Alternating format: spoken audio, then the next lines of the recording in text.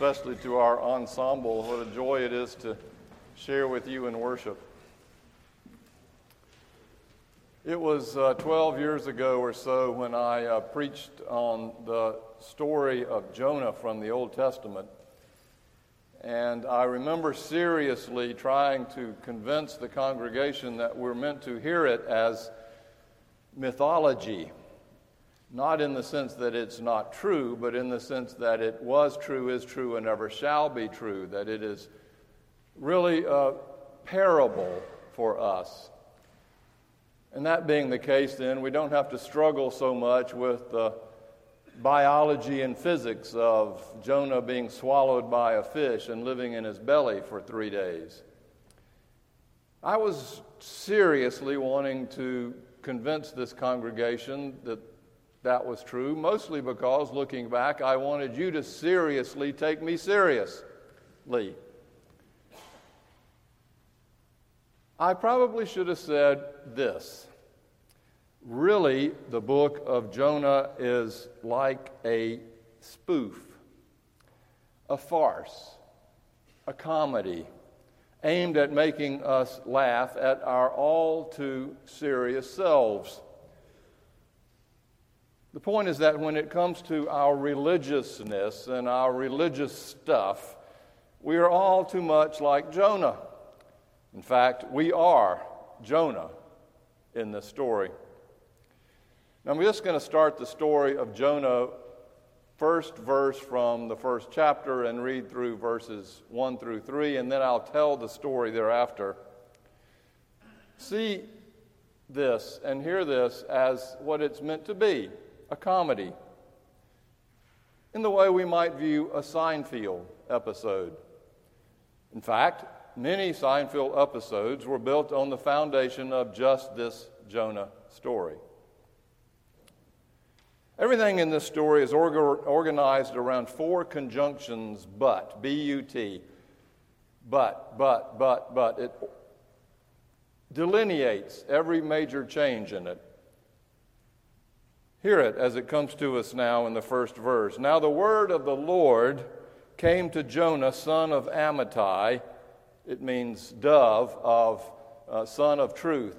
And dove doesn't mean like the dove of peace, as in the Noah story. Dove means a weak bird.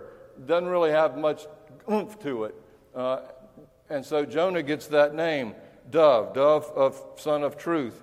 And the word of God came to Jonah and said to him, "Go at once to Nineveh, that huge, monstrous, great city, and cry out against it, for their wickedness has come up to me."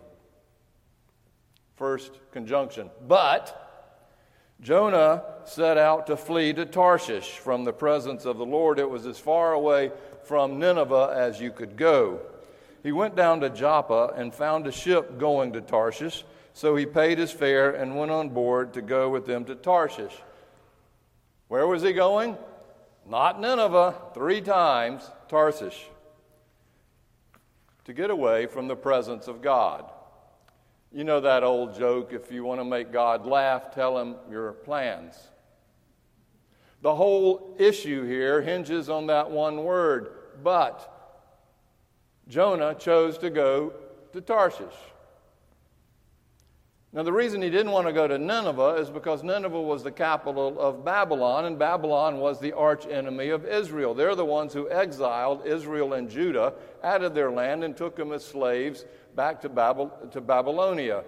And the last thing that Jonah wanted to do was to go there first because, who wants to go to your enemy's land? But secondly, Jonah knew, he was afraid that God, being a just God, a righteous God, a loving and grace-filled God, that God might in fact not punish the Babylonians in Nineveh, but in fact might forgive them. And so Jonah didn't want to go and proclaim to them the good news for fear that God would then claim them as his own.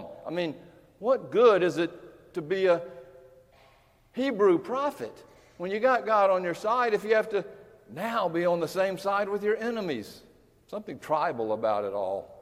So in a sort of 2-year-old disobedience, Jonah decides to go elsewhere. Second conjunction, but. But the Lord sent a great storm upon the sea and threatened the ship's safety. All the sailors began to pray to their gods, asking for help. They threw cargo overboard to lighten the ship in hopes that it wouldn't sink. During all this time, Jonah is fast asleep in the hold of the ship, having no conscience to keep him up at night. The captain went searching for him, knowing that, he's this new passenger on board. Maybe he has something to do with this. Now they call a bad luck passenger Jonah, by the way. So when the captain found him and Jonah's asleep, the captain reams him out for why you were not praying to your God on our behalf. Then whisks him up to the deck of the ship to meet the sailors. And the sailors ask him, "Who are you and why are you here?" And he begins to tell them that he is a Hebrew prophet and that he is the prophet of the God Yahweh, the creator of all things, heaven and earth. The sailors huddled up to discuss among themselves what this meant. The sea became more violent by the moment. Busted, Jonah, always playing the victim, told them to throw him overboard. But the men, being too righteous and afraid to have his death on their hands, the guilt of his death, chose to row harder even more, trying to save the ship. Finally, seeing they could not save both Jonah and the ship, they prayed to Jonah's God Yahweh for mercy and then threw him overboard. Jonah has already convicted or witnessed to these sailors who now believe in the same God Jonah does, and it is completely inadvertent. Into the sea he goes, down into the depths and the darkness. Metaphorically, always the image of us going into that deeper, dark subconscious that we live with, that we don't really want to attend. He goes, and he's going to die there, but the text says, God sends a big fish to swallow him up so he doesn't drown. It's not a whale, it's a fish. As Jonah sat there in his deep, dark, subconscious self, he really wanted to tell people, and especially God, that he indeed was bottoming out, that he had hit bottom, but he really hadn't. He's just pretending as if he had, and he's completely closed off from the presence of God deep down in the belly of that fish. There's no Wi-Fi, there's no connection to anything except himself, and he has to look at himself, but he still can't see himself for who he is. For 3 days, he lingers there. 3 days, Jesus was in the tomb. 3 days, Jonah in the belly of the fish. 3 days means the amount of time for completion in Hebrew literature. And one would hope that Jonah, who takes himself so seriously as one of God's prophets, would see himself as he truly was. That is, a self-righteous prig who wanted only to save himself and those around him, but not anybody he didn't like. So he offers up this self-serving prayer to God down in that fish, and he says, "As my life was ebbing away, God, I remembered you, the Lord, and my prayer came to you into your holy temple. I, with the voice of thanksgiving, will sacrifice to you." Oh, Jonah was a serious dude with serious piety. Meanwhile, the fish, suffering terrible heartburn from the self-righteous gas of Jonah in his belly, had enough.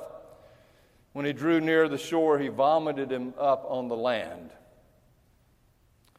Then the word of the Lord came to Jonah a second time. You can run, but you cannot hide, saying, "Get up, Jonah.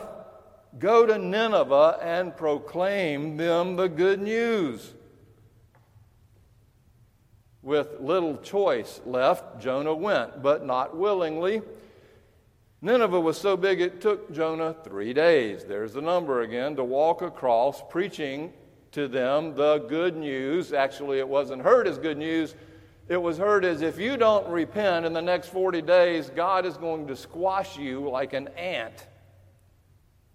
He hated the job for fear that they might actually take him seriously and repent. And that's exactly what happened.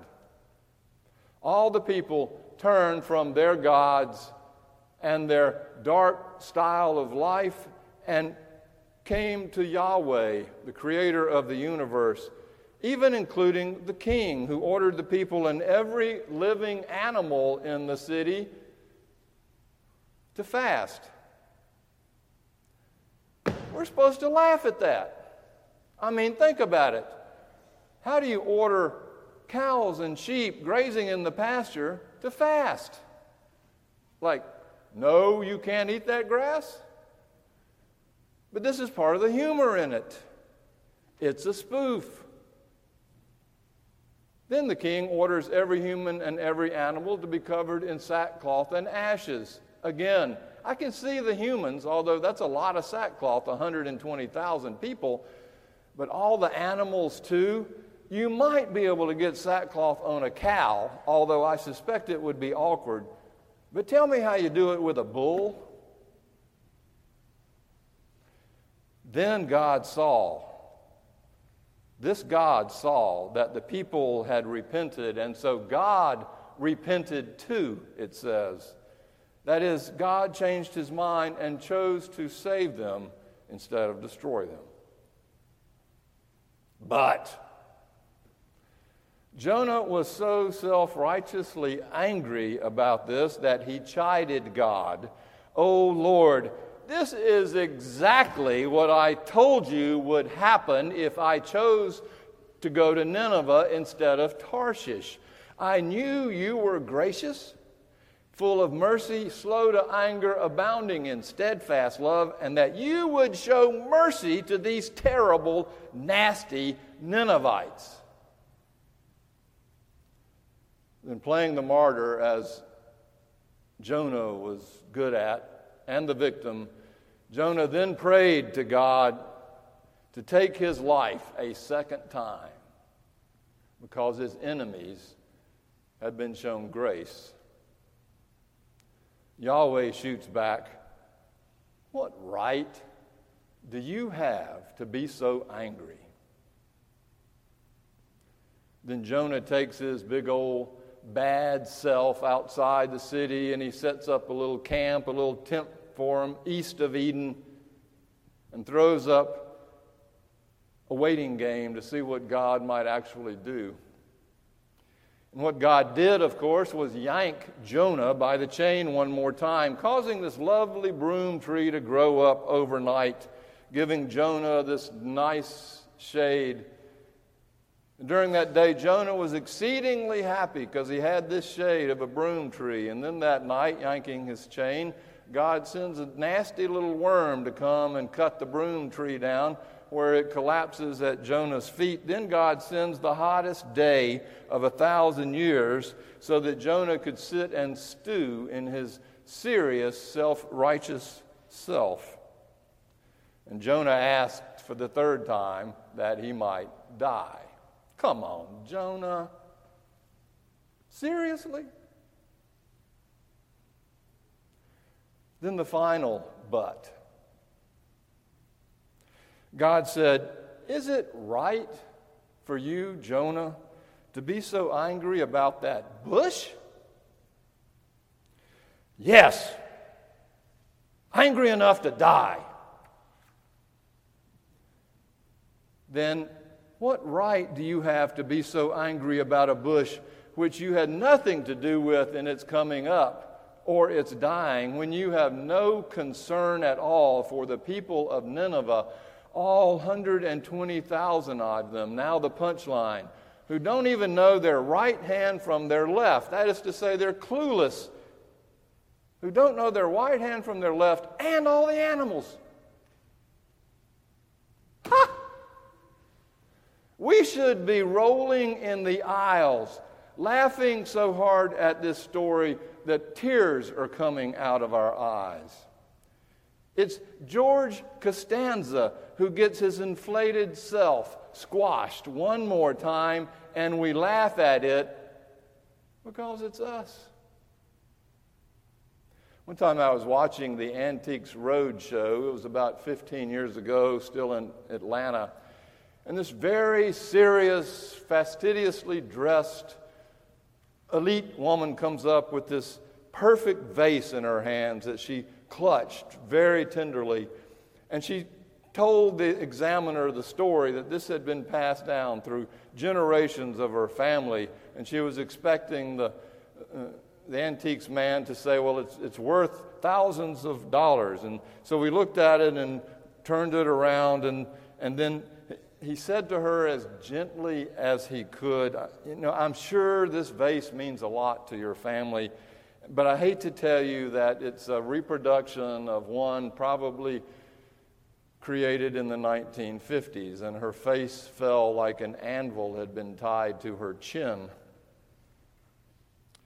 I got so tickled at that I started laughing so hard I couldn't stop. Have you ever done that? Literally, you can't stop laughing. I laughed so hard that I got asthma, which happens when histamine overproduces during laughter. I was rolling on the floor. My family came running in to find out what was so funny. They contagiously caught the laughter as well. I had to run to the restroom so that I would not mess my pants up. I was laughing so hard.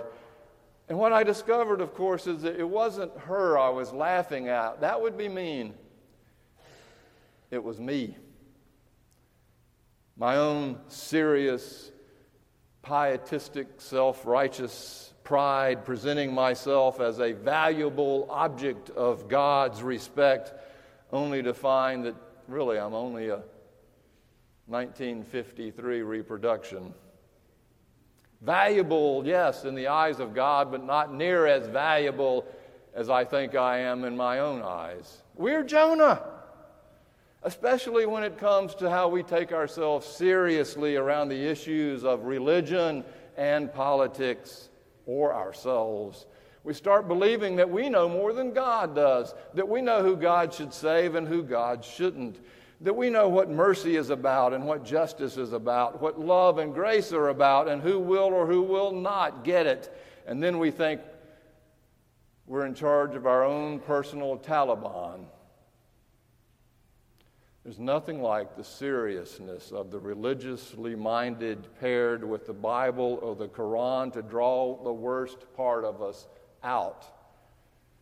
And we all know instances of preachers who have thumped us on the head or the soul with their Bible, me included, I apologize. And when it gets really serious, it always leads to violence. Either violent threats that if you don't do this, you will not go to heaven, or violence in life, saying, if you don't follow my way, then I'll have to kill you. That's the point of this book of Jonah, and it's calling us to laugh at ourselves and not take ourselves so seriously. Jonah's story is about our comeuppance. The pompous, arrogant, proud, and righteous of us, perfectly dressed at the head of the table, spills soup on his tie, and we all laugh. Or the football player, in your face, trash talking, gets a free run to the goal line, and right before he crosses over on the 1 foot line, he spikes the ball in your face, only he never made it over the goal line. And we laugh because he got his comeuppance. The proud and arrogant end up making fools of themselves, and the fools end up being the very ones that God embraces. We laugh. That's why I have come to love this story, I think, as much as any other. Sandwiched between these 12 prophets, Obadiah, all these serious prophets, is this Jonah story to sort of remind them and us that we can't take ourselves too seriously. In the Bible, whenever that happens, it ain't good. You've got Adam and Eve claiming that they know they can eat of the tree of knowledge and then know as much as God. They take themselves seriously enough to think that, and then it doesn't end well. You've got David in all his kingly power looking down at Bathsheba bathing, and in his serious power he calls Bathsheba to him, and it doesn't end well. You've got Paul, the apostle, taking his own piety and Jewishness so seriously that he persecutes all the Christians because they're heretics, until one day he's walking down the road and he thinks he knows everything until he gets struck blind by the love of God in Jesus Christ. And in that dark blindness, he discovers his own self-righteousness and begins with the same fervor to proclaim that the Gentiles are as much a part of God's love and kingdom as are the Jews. The key to this story is to see its place in context, its form, which is comedy. If you've ever heard Jonathan Winters, the great comedian, Robin Williams' mentor, really, if you've ever read his jokes, they're not funny, but if you watch Jonathan Winters do it, it breaks your heart in laughter. Like a Jack Parr program when he comes out and he says, I've done a lot of things in my life I'm not really proud of. I'm hoping my family doesn't get mad at me for sharing this, but have you ever undressed in front of a dog? Of course, everybody starts laughing because of his face. You can undress in front of a bird, they don't care.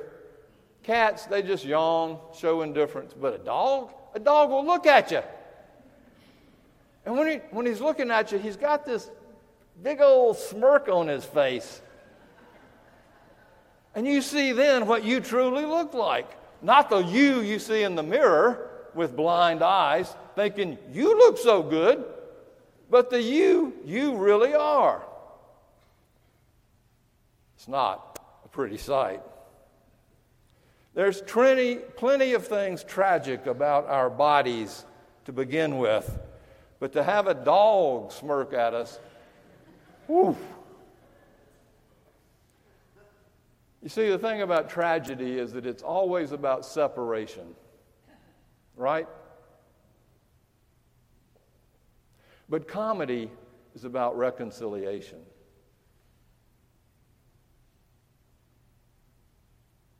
It is about the power and mercy of God's grace to reconcile and include all of us, even Jonah. And the finale to this serious religiosity, of course, is the ultimate moment when the great tragedy of the crucifixion of Christ happened. And there were tears, but not of laughter. And the calls by all the religious politicians and religious priests who thought Jesus was, in fact, a heretic. And they needed to separate Jesus from their serious religious way, and so they crucified him. We can't mask it any other way. But in the end, of course, there's a great comedy. It is the greatest comedy in the history of the world. The tomb is empty. Death does not have the last word. God does.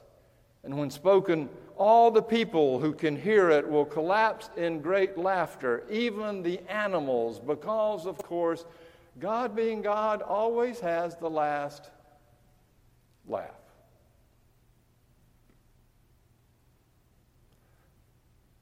Lighten up.